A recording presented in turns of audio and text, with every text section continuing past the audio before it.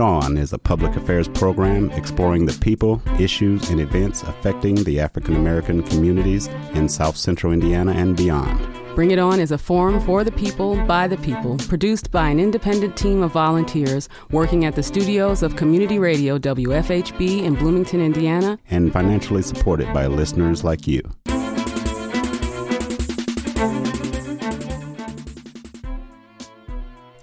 And good evening, I'm Clarence Boone, and welcome to this edition of Bring It On. We're a multiple award-winning show celebrating 15 years as Indiana's only weekly community radio show committed to exploring the people, issues, and events impacting African Americans. In today's broadcast, we're also going to have an October 26, 2015 interview with Leon Parker Taylor, son of Carrie Parker Taylor, who was Indiana University's first African American woman to matriculate to IU in 1898. Leon passed away on Friday, October 25th, and we'll hear more about this remarkable gentleman all in the next hour on Bring It On. But first, Stafford C. Berry Jr., or Baba Stafford, and we have to find out what the Baba stands for, so we'll ask a little bit later in this interview, is an esteemed artist, educator, activist, and scholar of African-rooted dance, theater, and aesthetics, nationally and internationally. His extensive career includes 12 years with Chuck Davis's African American Dance Ensemble. Now, on this coming Saturday, November the 9th, beginning at 7:30 at the IU Auditorium, the African American Arts Institute's Potpourri of the Arts will feature performances by the African American Dance Company, African American Choral Ensemble, and IU Soul Review with special host, and now this is a special host MC, Bootsy Collins. Now, I just took some of you all back to the 70s and 80s by mentioning that name, but yes, the one and only Bootsy Baba Collins. Joining us to talk more about this upcoming event is the director of the IU African American Dance Company, Mr. Stafford C. Berry Jr. Mr. Berry, welcome to Bring It On. Thank you so very much. I first want to thank you for pressing out today, because I know every day of this week there are fine-tuning performances that are taking place as everybody's not only learning and sharpening their craft for Saturday, but they could do it in their sleep at this point, I would imagine. But nevertheless, it was a push, and you accommodated us, and thanks for coming out today. I also want to do something unusual. We both know the lady who just produced that phenomenal show, Kiteline, Miss Mia Beach, and we were just sitting here commenting on how dedicated and committed she is to that show. And Mr. Berry, you had said that you had a conversation with her not too long ago about her program and the impact that that's having. So we just want to give a little shout out to Mia Beach today. All right, I want to introduce this gentleman. Some of you have never met him. He is sort of new to the Bloomington community. I'd say 2017 is when he arrived. But he's made a lasting impact and has followed an incredible director who preceded him. And but at this time, we want to introduce to everyone Mr. Stafford C. Berry Jr. Now, can we call you Stafford, Mr. Berry, Baba? Or maybe now's the time to ask what Baba means, if you can. Yes. So Baba, in the African dance community, sort of worldwide and definitely in this country, Baba is the accepted term for your male identified teachers and elders and mentors. And of course, it comes from many different languages where Baba means father or teacher. Okay.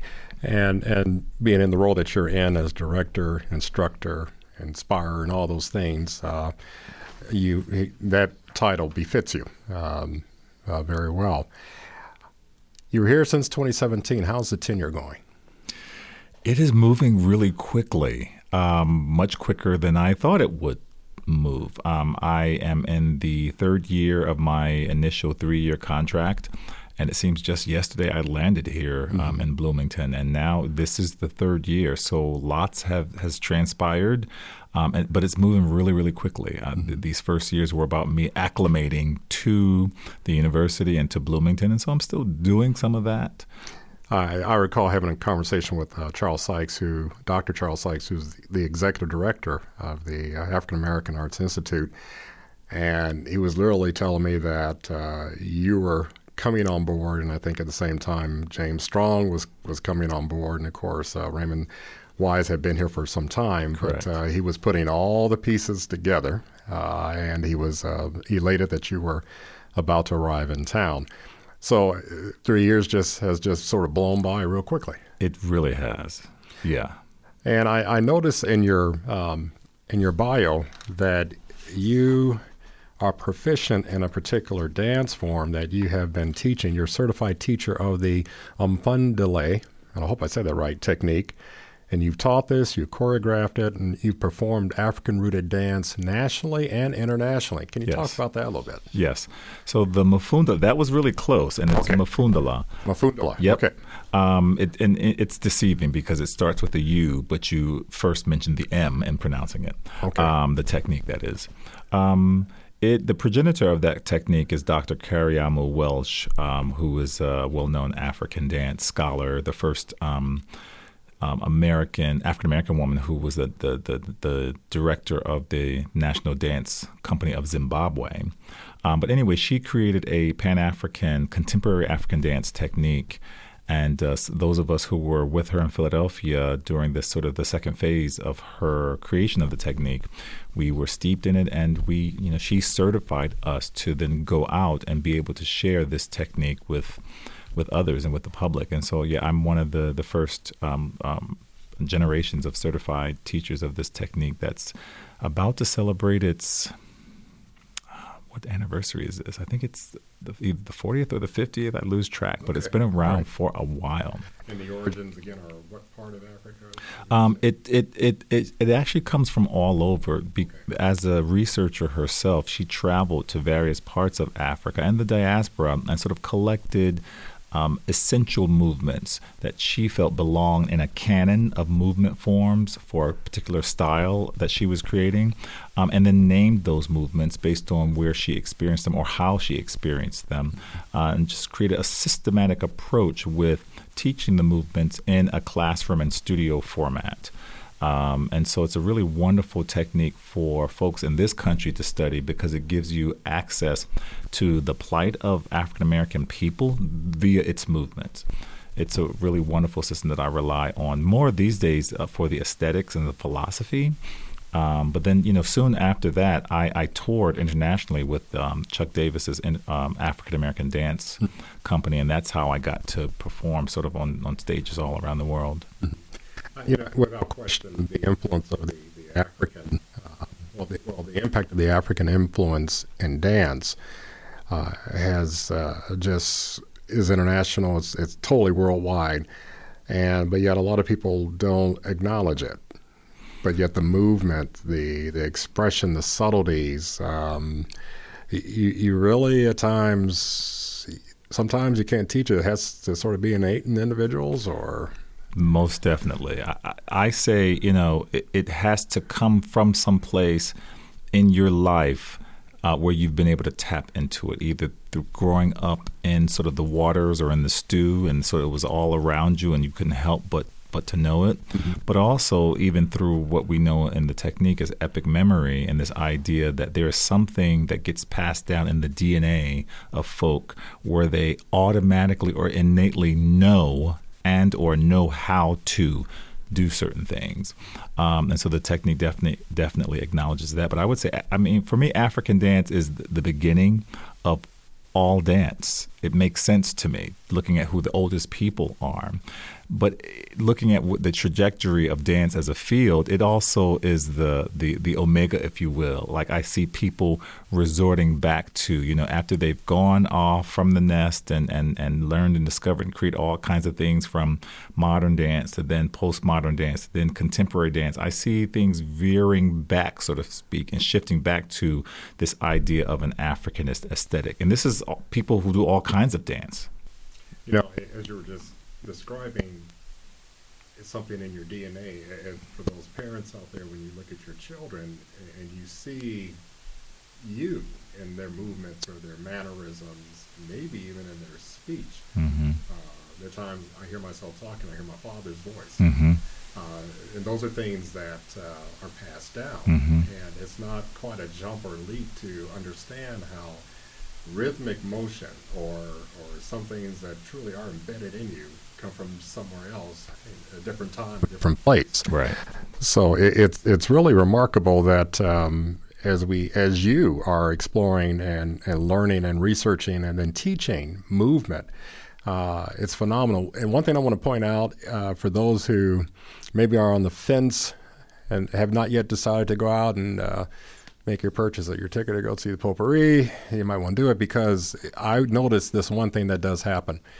With all the performances, both IU Soul Review, Choral Ensemble, and the dance company, there is a visual element to it. Yes. And then if you close your eyes, there's a rhythmic something to it. Yes, most definitely. Color, vibrancy of color, and then, of course, the movement.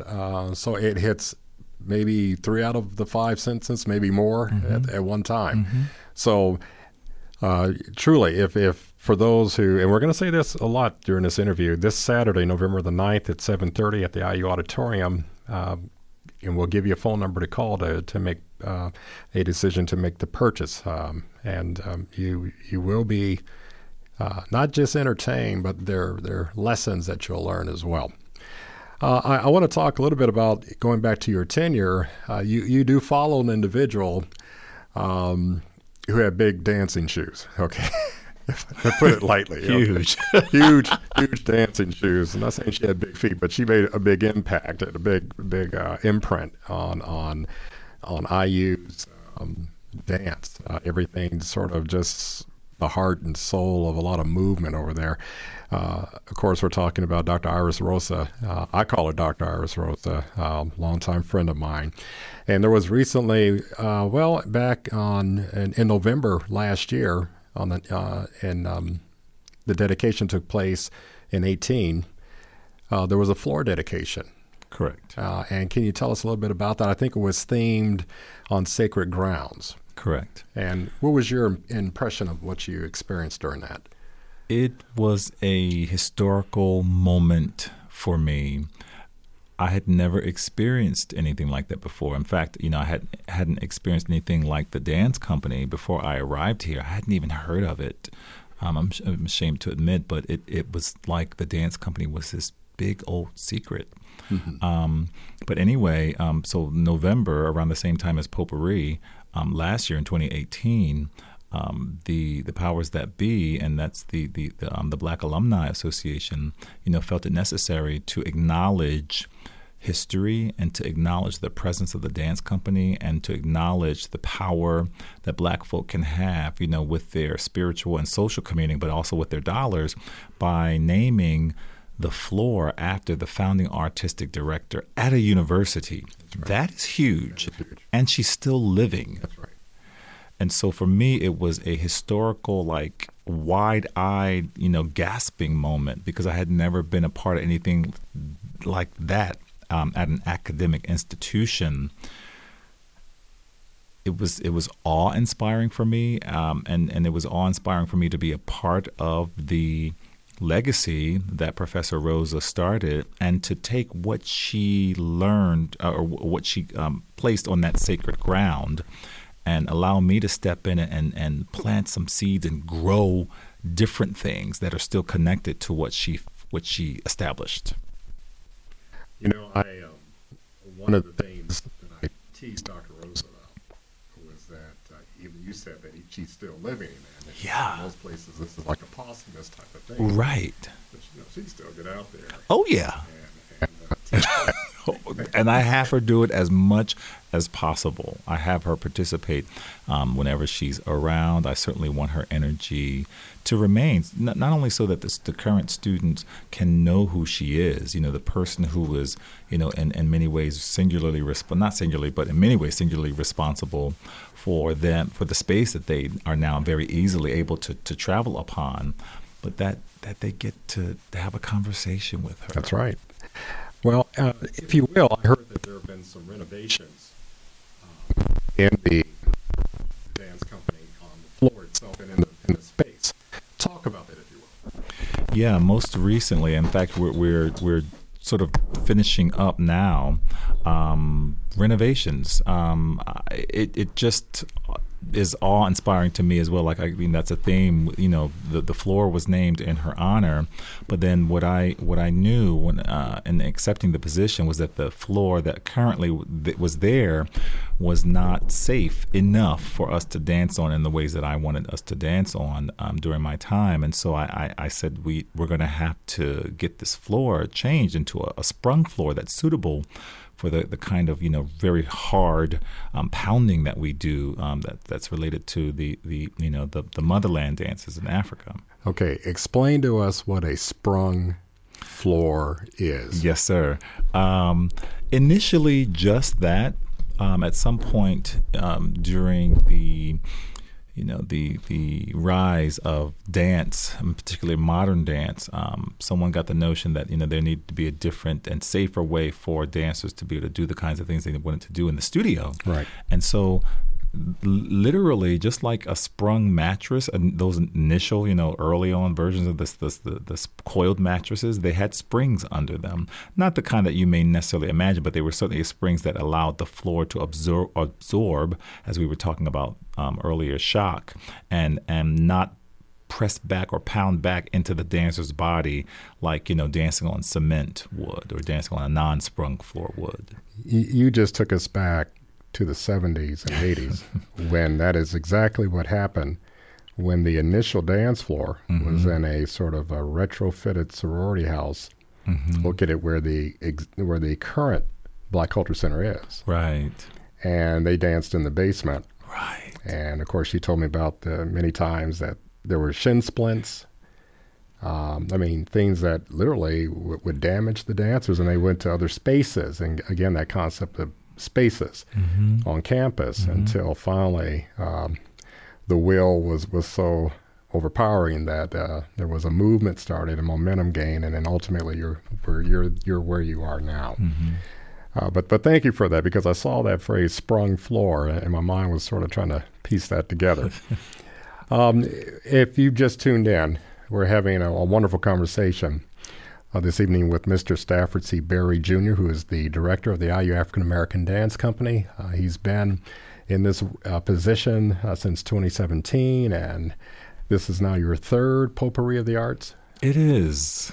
And before you know it, there'll be 5 and there'll be 10. I know. Yeah. And so he's talking about what's to come this coming Saturday again. Something to look forward to, and we encourage you to go online. We'll provide a phone number that you can call and get more information. Now, there are other ensembles that will be taking part in the Potpourri. The IU Soul Review, who the director is Mr. James Strong, and the African American Choral Ensemble, and again, Dr. Raymond Wise. Can you talk to us about some of the other elements that we'll see on Saturday night? Yeah, without really giving everything away, this was an opportunity for us, the 3 ensemble directors, and for our executive director, Dr. Charles Sykes, who is our fearless leader, to inject a little bit of this momentum that's associated with the bicentennial into our performance. But for me personally, also a very important moment for us to inject some of the excitement that's happening with Black folks in general in our IU and Bloomington communities, and then out from there. Like, this is the 50th anniversary of the African American and African Diaspora Studies Department, the 50th anniversary of the Neal Marshall Black Culture Center. It's the 45th anniversary of the African American Arts Institute, the umbrella organization for all 3 ensembles. It's the 50th anniversary of the fight for LGBTQ plus rights from Marsha P. Johnson when she first threw that rock and was not having it anymore. And it's the 400th anniversary of the arrival of the first documented 20 enslaved African people to this place that we now know as the United States. So all of that energy, quite frankly, for me personally, I was trying to negotiate how to inject some importance for the intersectionality of all of that at this moment that IU is celebrating its bicentennial. Right. And I will say that, again, we talked about how color and sound and lighting, even special lighting. And then is even performance to spoken word. Yes. The last time we attended, there was spoken word infused with the movement. Yes. Even the choral ensemble, of course, with the other directors, they always seek to teach as well as entertain. And yes. so it's not just entertainment. You will be taught by all three ensembles. Yes. And they take special time to just say, you're going to hear this element, listen closely for this, or this genre is maybe initially from Motown, but then again, it goes further back, further than Motown. And so the audience is now an active participant yes. in the experience. I wish I knew what year this is for the Potpourri. Would you know by chance? This is I want to say our 26th, because I think last year was our 25th anniversary. Okay. Now, you mentioned earlier your experiences with the Chuck Davis African American Dance Company. Talk about your 12 years touring with them. Yeah, and actually that's a misprint. It was actually 14 years I spent touring with him, and he is, I call him my dance father, and may he rest in peace, but he was responsible for teaching me, along with, of course, we already talked about Mama Cariamo Welsh, but he was responsible for teaching me vicariously a lot of the philosophies that I hold dear and that I share currently right now with, here at IU. He was a man that didn't take no for an answer. I mean, the reason why he started his first company before the company I was with, the Chuck Davis Dance Company, is because he was very confused about seeing the Tarzan on TV and wanted folks to know that Africa was a different place than they saw on that Tarzan show. Right. But he is solely responsible for, like I said, at least 75% of the philosophies I currently use today. Mm-hmm. You're right. I just happened to be watching one on Turner Classic Movies, this old Jungle Queen series they used to have, and there's always this element of their interpretation of cultural sharing. Right. But what is really, and best guess, nothing more than sort of vaudevillian. But nevertheless, there is a craft, and as you talked about the DNA, something that was passed down. And that's probably one of the reasons why you could put some songs on now, and even little children know how to begin to move in certain ways. And this is cross-cultural. I mean, there tends to be this movement, and you're standing there looking and saying, well, where do they learn that from? There's some things that are being shared down through the culture. So 12 years with the Chuck Davis African American Dance Company. Then you were heading up the American Dance Festival for some time. You were one of the faculty members. I was on faculty there for 5 years, and I took a break, and I actually taught again last year. So who knows if I'll be doing it again this summer. It just depends on how much space and time I have and whether or not they want me to teach. But yeah, I've been on their roster for a number of years as one of their main faculty. So I'm very proud of that, and I'm always excited to work with the American Dance Festival. And that's bringing talent from around the country, around the world. Around the world. It's an international dance festival. People come from China, people come from Europe, other places in Europe. Folks come from New York, from some folks are right there in Durham, North Carolina, where it takes place at Duke University. But yeah, and so it's at the last summer, there was a poll that was taken about how many folks were international, and at least half of the folk there attending the festival were international students. Excellent. Tell me this. One of the things that I imagine that happens with dance is that those who sign up, it's a course at IU. It's not come entertain or come perform, whatever. This is a course. Come learn. Yes. And by the way, you're going to exhibit what you're learning. Yes. And you all traveled internationally, am I right? The company, and this is before my time, but the company has traveled to China. The company has traveled to Jamaica. The company has traveled to Cuba. Okay. Now, I have not.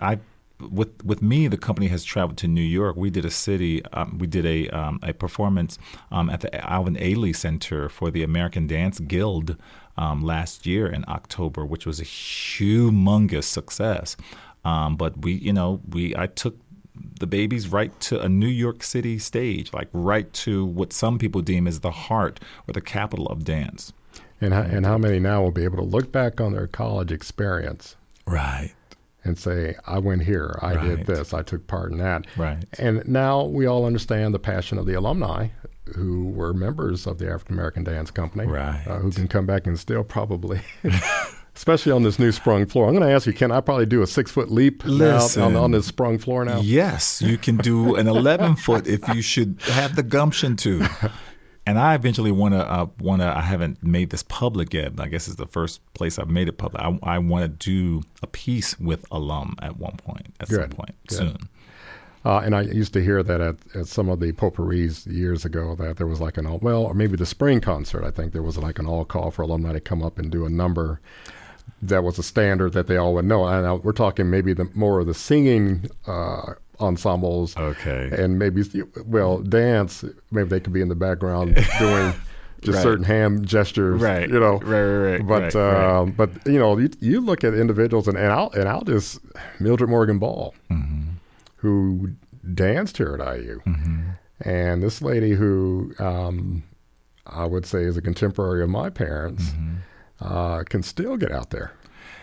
It's the Africanist way, right? Yeah. Supposedly, when you get older as a dancer, you get better because you're more knowledgeable about life. And African dances are about the passages of life. So it seems to make sense that as you get older and acquire more knowledge, that you do get better. And you could fight arthritis and rheumatism beside all those good things with a little bit of soul in it.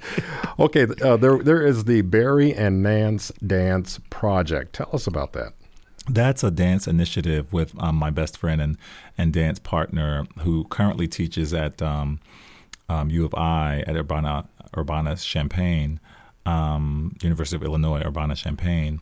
And he really, for the most part, is teaching kind of the same things, not necessarily a dance company, but teaches in the same ways that I teach here. He teaches for both African American Studies or Black Studies over there, and their dance department, which is a division under the theater umbrella.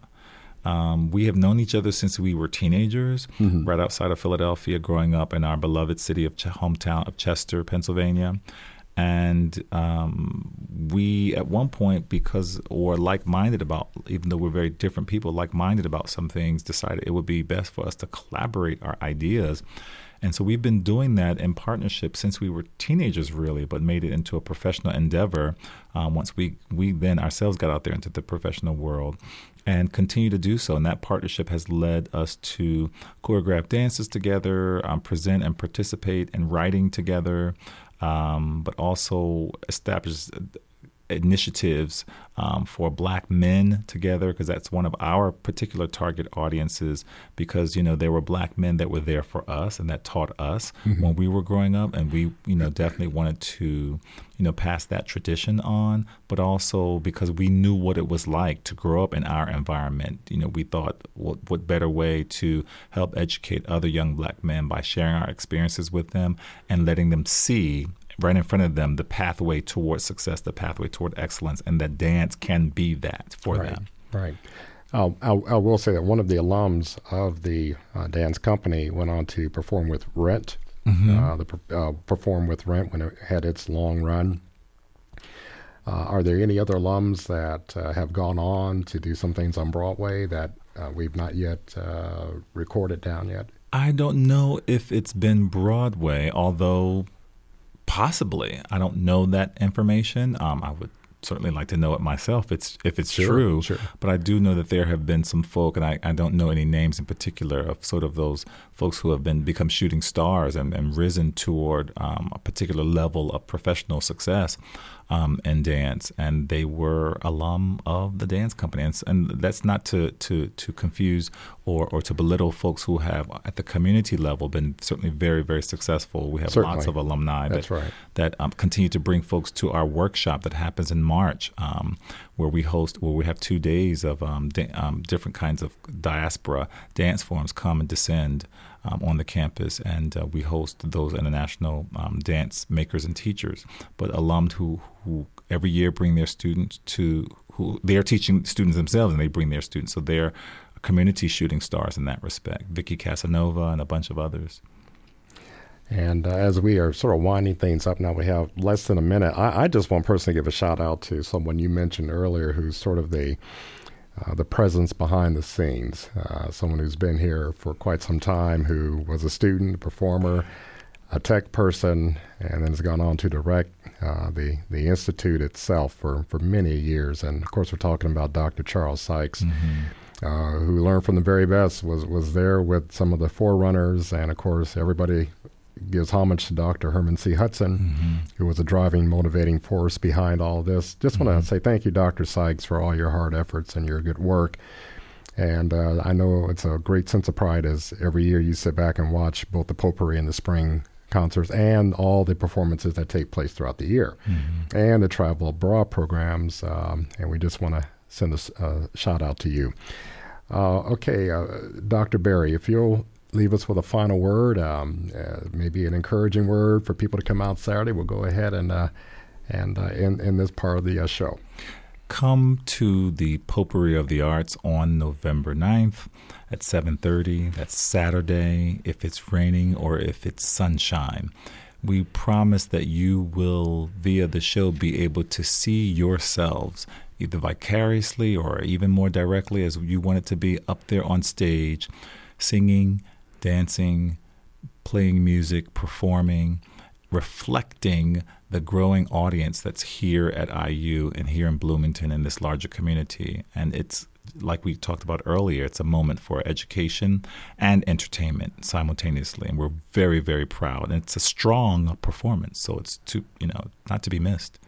And with that, our thanks to Mr. Stafford C. Berry Jr., Director of the IU African American Dance Company, for joining us to provide an overview of the African American Arts Institute's Potpourri of the Arts that will feature performances by the African American Dance Company, African American Choral Ensemble, and IU Soul Review, with special host MC, Bootsy Collins. Yes, you heard it from here. So if he starts singing Bootsy Rubber Band, you heard it here first. All right. The performance will take place this coming Saturday, November the 9th, as Dr. Berry said, at 7:30 p.m. at the IU Auditorium. Tickets are available at the IU Auditorium box office. The contact number is 812-855-1103. Again, 812-855-1103. Thank you, Dr. Berry, for joining us. You're very welcome. Thank you.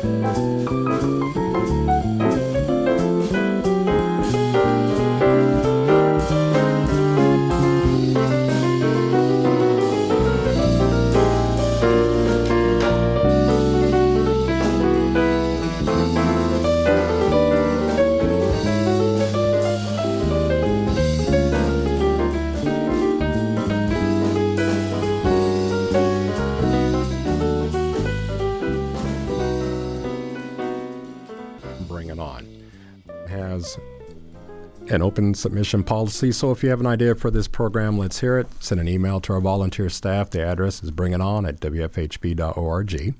We want to make sure we share everything and anything affecting the African American community with our listening audience in Bloomington and beyond. The email address, once again, is bringiton@wfhb.org. Now, Bring It On is Indiana's only public affairs program dedicated to the African American community here on WFHB 91.3 FM.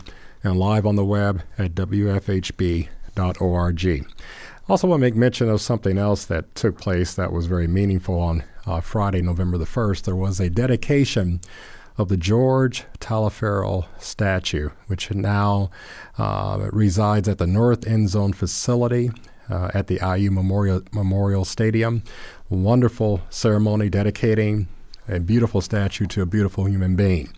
And many of us were touched by Mr. Taliaferro, and he was instrumental in the founding of the Neal Marshall Alumni Club, working with the CODA organization, children, organization on transplanted organs. I know I'm slaughtering that, but he worked with the CODA organization here in town and has made such a major mark, and in his own right was a civil rights icon and one who advanced in our communities doing what's right. And for that, we thank him for his legacy. As we mentioned at the top of the hour, Leon Parker Taylor, son of Carrie Parker Taylor, who was Indiana University's first African-American woman to matriculate to IU in 1898.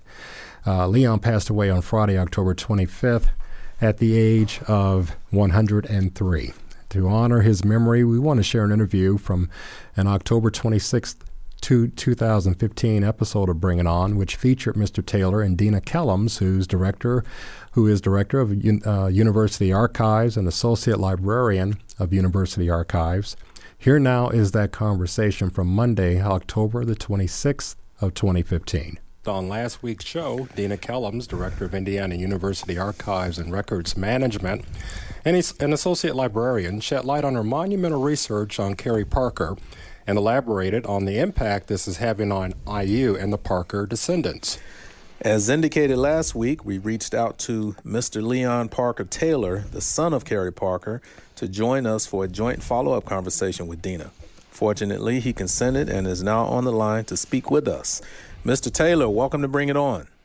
All right. I was just wondering because I didn't get any answer there after you said just a minute. You went off the line on me. Yes, sir, and we're going to remedy that right now by welcoming you officially to the show. And thank you so much for accommodating us. I know we've had some scheduling issues to work out, and we are so glad to have you on with us. And with us, as I mentioned earlier, we have Dina Kellums. So, Dina, why don't you say hi to her? Hi, Mr. Taylor. How you doing? I'm doing very well, Dina, and thank you ever so much for what you have done. Well, you're welcome. It's so good to hear your voice again. Mr. Taylor, we wanted to follow up on a conversation we began last week with Dina. Dina went into great depth on the research that she conducted and discovering information on your mother, Mrs. Carrie Parker. Yeah. And Dina, if you just want to give us a thumbnail on that, and then we'll just segue into a little bit more enriching conversation with Mr. Taylor. Sure. Boy, that's really hard, but here's a quick thumbnail. I found that Carrie Parker was the first African-American woman to attend Indiana University. It's information that had been forgotten by the university. I came across a newspaper article with the headline, First Negro Girl Enters IU. Did some additional research to confirm that was indeed the case and found out some more information about her and her life, and eventually was able to track down Mr. Taylor, her son, her youngest son. The family came to IU over homecoming weekend, and the university rolled out the red carpet and announced that they've now named an endowed scholarship for Carrie Parker. They are commissioning a portrait to hang as part of the permanent collection in the Indiana Memorial Union for the women of IU. And the Alumni Association named her an honorary alumna. So they are making up for lost time, wouldn't you say? I would say. And Mr. Taylor, can you share with us how you first met Dina? How did I meet her? Yes, sir. When she called to find out if I was Carrie Parker's son, and my daughter answered the phone and told me wanted to know was I Carrie Parker's son. And a conversation started up with she sharing with you a bit about her research into the history of your mother and her time at IU. Can you recall any of the stories that she shared with you as you were young and growing up? Well, in growing up, my mother always was insisting on that we got an education, and she told me somewhat of her life when she was in school and how she had trouble in elementary school getting past enough to go to high school that she could go to college. And she told us at that time that she had to take 3 years of elementary school before she was graduated to go to high school. And then in high school, she did very well. She was top in her class. And she was very disappointed when a white girl that she had worked with and helped graduate at the same time as she graduated, would not sit beside her in graduation. That almost broke her heart. But she didn't give up. She went on to try to get in, made an application to get into Indiana University and was accepted. And that was one story she told us about coming up. Mr. Parker, this is Liz Mitchell. I'm sorry that I was unable to meet you when you came to Bloomington. I have a question. You said that your mother was accepted at IU. At the time that they accepted her, did they realize that she was black? Well, that I don't know whether they did or not. She never said anything. She was accepted and went on to the Indiana U. Now, she never mentioned the fact that they doubted what she was or anything in that respect. She only had her problems in the elementary, as far as I know. Okay. Yeah, I can actually answer that. It was the superintendent of her school that wrote a recommendation to the university, to the president of the university, and he specifically mentioned that she was colored and talked about how hard she had worked to get through school. And so the university did know. What year was she accepted? 1898. Wow, so they were, I guess you could assume that they were kind of open-minded or progressive in their thinking even back then. Mm-hmm. Mr. Taylor, this is William Hosea. I'm kind of curious. Do you know if any of your other family members attended IU following your mother's attendance here? Well, none of my brothers or sisters went to Indiana U. But right now, since then, I've had two nieces that graduated from Indiana U, but it wasn't Bloomington. One was from Indiana U in Gary. The other was from Indianapolis, and they both took up, got not a doctorate degree, but doctor. They were both doctors. I have a great-granddaughter now that went to Indiana U in Bloomington. But her finances kind of run out on her, and she is now working on her degree off campus. So 3 of the family personally have gone to Indiana U. One in Indianapolis, one in Gary, and the one at Bloomington. I wonder if they were aware of your mother's history with Indiana University at all. Do you know? Oh, yes. My family knew it for all these years. Okay. I've known it. I'm just guessing at the fact that I was 9 years old at least when I knew it.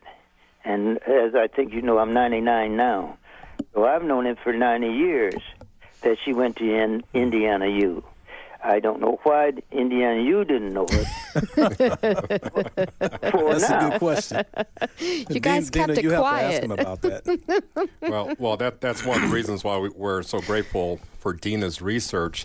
What sometimes appears to be coincidental is sort of just alignment and divinely inspired. And Dina, again, you were doing research on a totally different topic and just ran across this clipping, this actual newspaper clipping, which led you on a trail, a journey to just find out things about the family. But tell us what you did when you found out that there was a living descendant who was her son.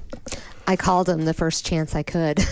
I had kind of given up in my search and just threw all of my research out there for everybody else to kind of latch onto on our department blog and the university archives. But then people contacted me and pointed me to some additional resources that I didn't know about. And one of them kind of led me to the fact that there was still one of her children was living. And so I contacted the public library up where Mr. Taylor lives, and I said, can you look this gentleman up for me and see if he's still living there? And by that evening, they had sent me his address and his telephone number. I called first thing in the morning as soon as I could. And to your delight, did he answer the phone? He did not. I talked to his daughter, Carol, and then he called me back. He made me wait over the weekend, Mr. Taylor. And he called me on Monday and said the reason he had held off on calling me back is he was trying to dig up some information about his mother, so he would have it whenever we talked. Mr. Taylor, this is Liz Mitchell again. I would like to know if your mother told you why she did not graduate. Why was she here only for a year and a half? Well, she got sick. She had a nervous breakdown, and she had to give up her college studies. And my father, who also was she met at Indiana U, promised that he would pay her fees to go back to college if she wanted to go back, but that didn't happen. And did she explain what caused her illness? Well, somewhat she had to work, and where she was working, the work was very stressful. I mean, they tried to do everything, put on her everything they could do to, I don't know whether discourage her or what, and then she had a problem with the man in the house. Okay. If you know what I mean. Yes, I know exactly what you mean, yes. Dina, you said you just kind of stumbled across all of this, and it has really blown up. The university rolled out the red carpet, the scholarship, the homecoming. I'm kind of curious, what has this done for your department at IU? I hope that it has kind of put us on the map for folks a little bit more who may not have been aware that the university archives existed and what we do and what we can do. I've only been director of the university archives for about 6 months. So for me, this has been fantastic to come up with this new find so early on in my directorship. I just am so pleased that we were able to uncover this and that Mr. Taylor was able to share in all of this excitement. Mr. Taylor, a couple weekends ago, and it just seems like yesterday, but now some time has sort of elapsed from when you were back on campus, or yes, for the second time because you came down earlier in the fall. How did it feel, your reaction? How did you feel both being here and then as you were going home? Well, personally, I was elated. I just was lost for words. And I was telling the kids last night when I got the plaque for Mother, I almost broke down. One of my granddaughters said she kind of heard a waver in my voice when I was thinking. It was just tremendous for us. The grandchildren, well, there were grandchildren and great-grandchildren and on down to the great-great-great-grandchildren. We're just so pleased that Indiana U took the opportunity to give her this recognition after all these years. On the way home, we just couldn't help but talk about the weekend, or the one day in the weekend that we spent at Indiana U. It was just tremendous time for us as a family. And as I was saying, we had about 40 family members at the weekend celebration. So some knew their grandmothers, others just know what they heard from us about their grandmother. So it was quite a thing for us to be remembered by Indiana U. For those who've just joined us, we're having a delightful conversation with Mr. Leon Parker Taylor, who is the son of Carrie Parker, the first African-American woman to matriculate to Indiana University. And also joining us is Ms. Dina Kellums, Director of Indiana University Archives and Records Management. Also bringing on contributor and segment producer Liz Mitchell, and of course William Hosea. Mr. Parker, I think congratulations are in order. You bowled the perfect game over the weekend. Well, it wasn't quite perfect, but I did. Oh, I don't know how you got that. Well, go with it. Well, go with it. We'll bring it on. But I come right near it. They have no tap tournament for my wife, who did a lot service in the Niles branch of bowling, and she was secretary for about 19, 20 years, and then she went into seniors bowling and was secretary there. But we had a no-tap Saturday, and I just fell short 25 pins. I had a 275. A 275. And how old are you? Did I hear you were what? 99. 99. Now you bowl every week. Now this isn't just a rare occurrence. You're in a bowling league. Yes, I bowl Mondays and Tuesday in the senior league. So, there's something not natural about that. And I understand that there is a bowling tournament named in your honor or the family's honor? My wife and I. Oh. That's wonderful.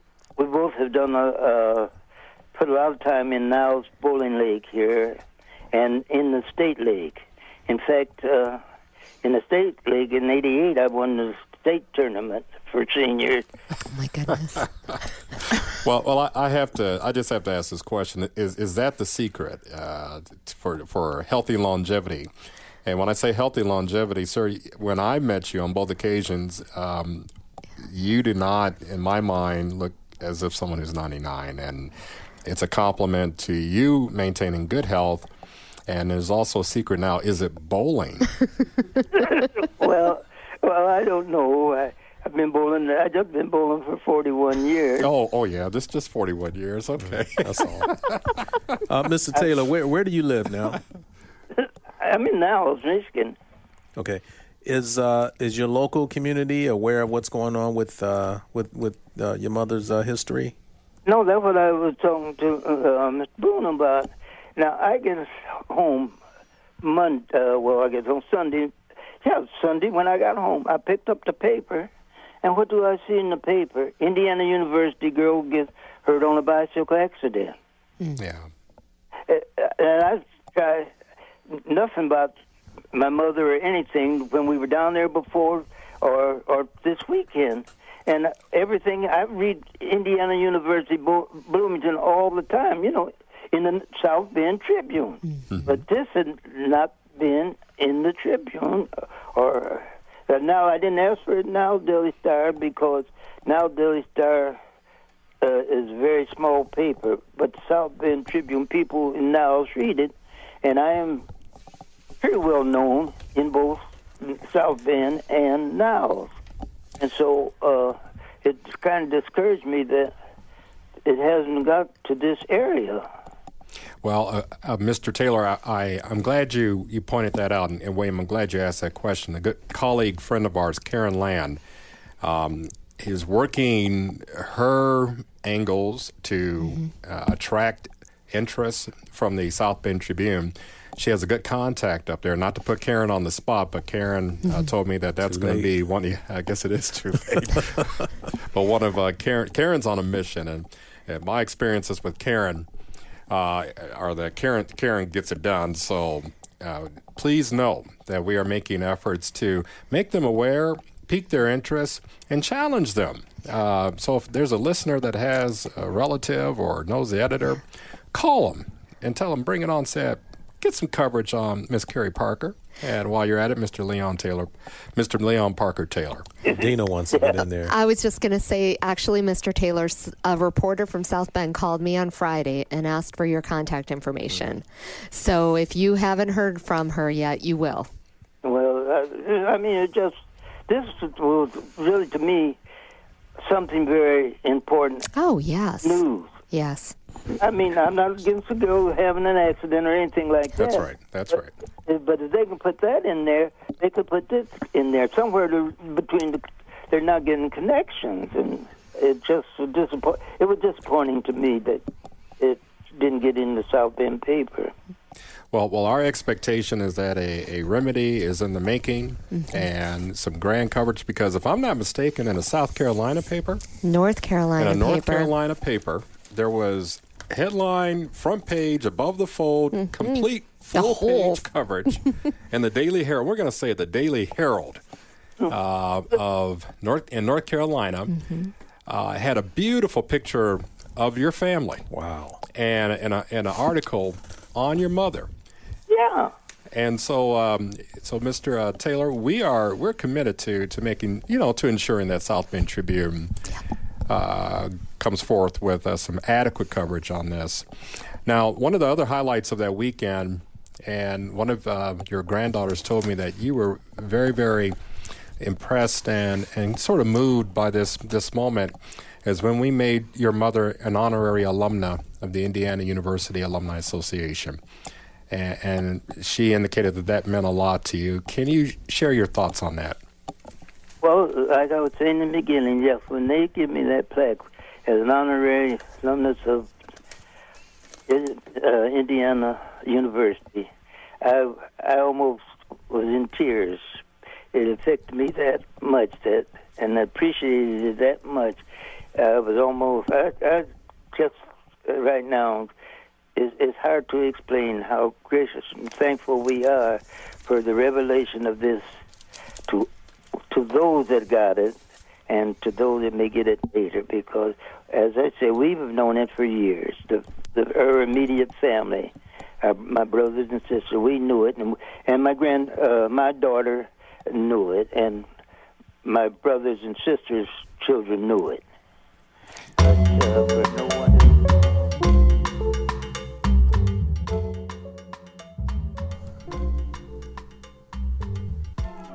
And again, as mentioned at the top of the hour, Mr. Leon Parker Taylor, son of Carrie Parker Taylor, who was Indiana University's first African-American woman to matriculate to IU in 1898. Leon passed away on Friday, October 25th at the age of 103. Our thanks again to Mr. Stafford Berry, Jr., Director of the IU African-American Dance Company, for joining us to provide an overview of the African-American Arts Institute's Potpourri of the Arts that will feature performances by the African-American Dance Company, the African-American Choral Ensemble, and the IU Soul Review, with special host Mr. Bootsy Collins. Our show's producer is yours truly, Clarence Boone, with help from the WFHB News Department. Tonight's board engineer was expertly handled by Miss Sydney Foreman. Our original theme music was created by Jamel Effiam, with additional background tracks by David Baker. For WFHB, I'm Clarence Boone, and don't forget to cast your ballot for the candidate of your choice during tomorrow's City of Bloomington's general elections. To learn more, go to bsquarebeacon.com. That's B-Square, B-S-Q-U-A-R-E-B-E-A-C-O-N.com.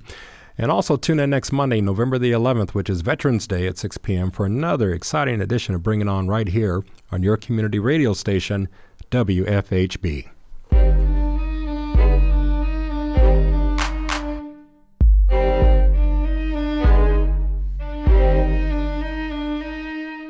You've been listening to Bring It On, a volunteer-powered production of Community Radio WFHB in Bloomington, Indiana. Bring It On is your forum for open dialogue on the people, issues, and events affecting the African American community in South Central Indiana and beyond.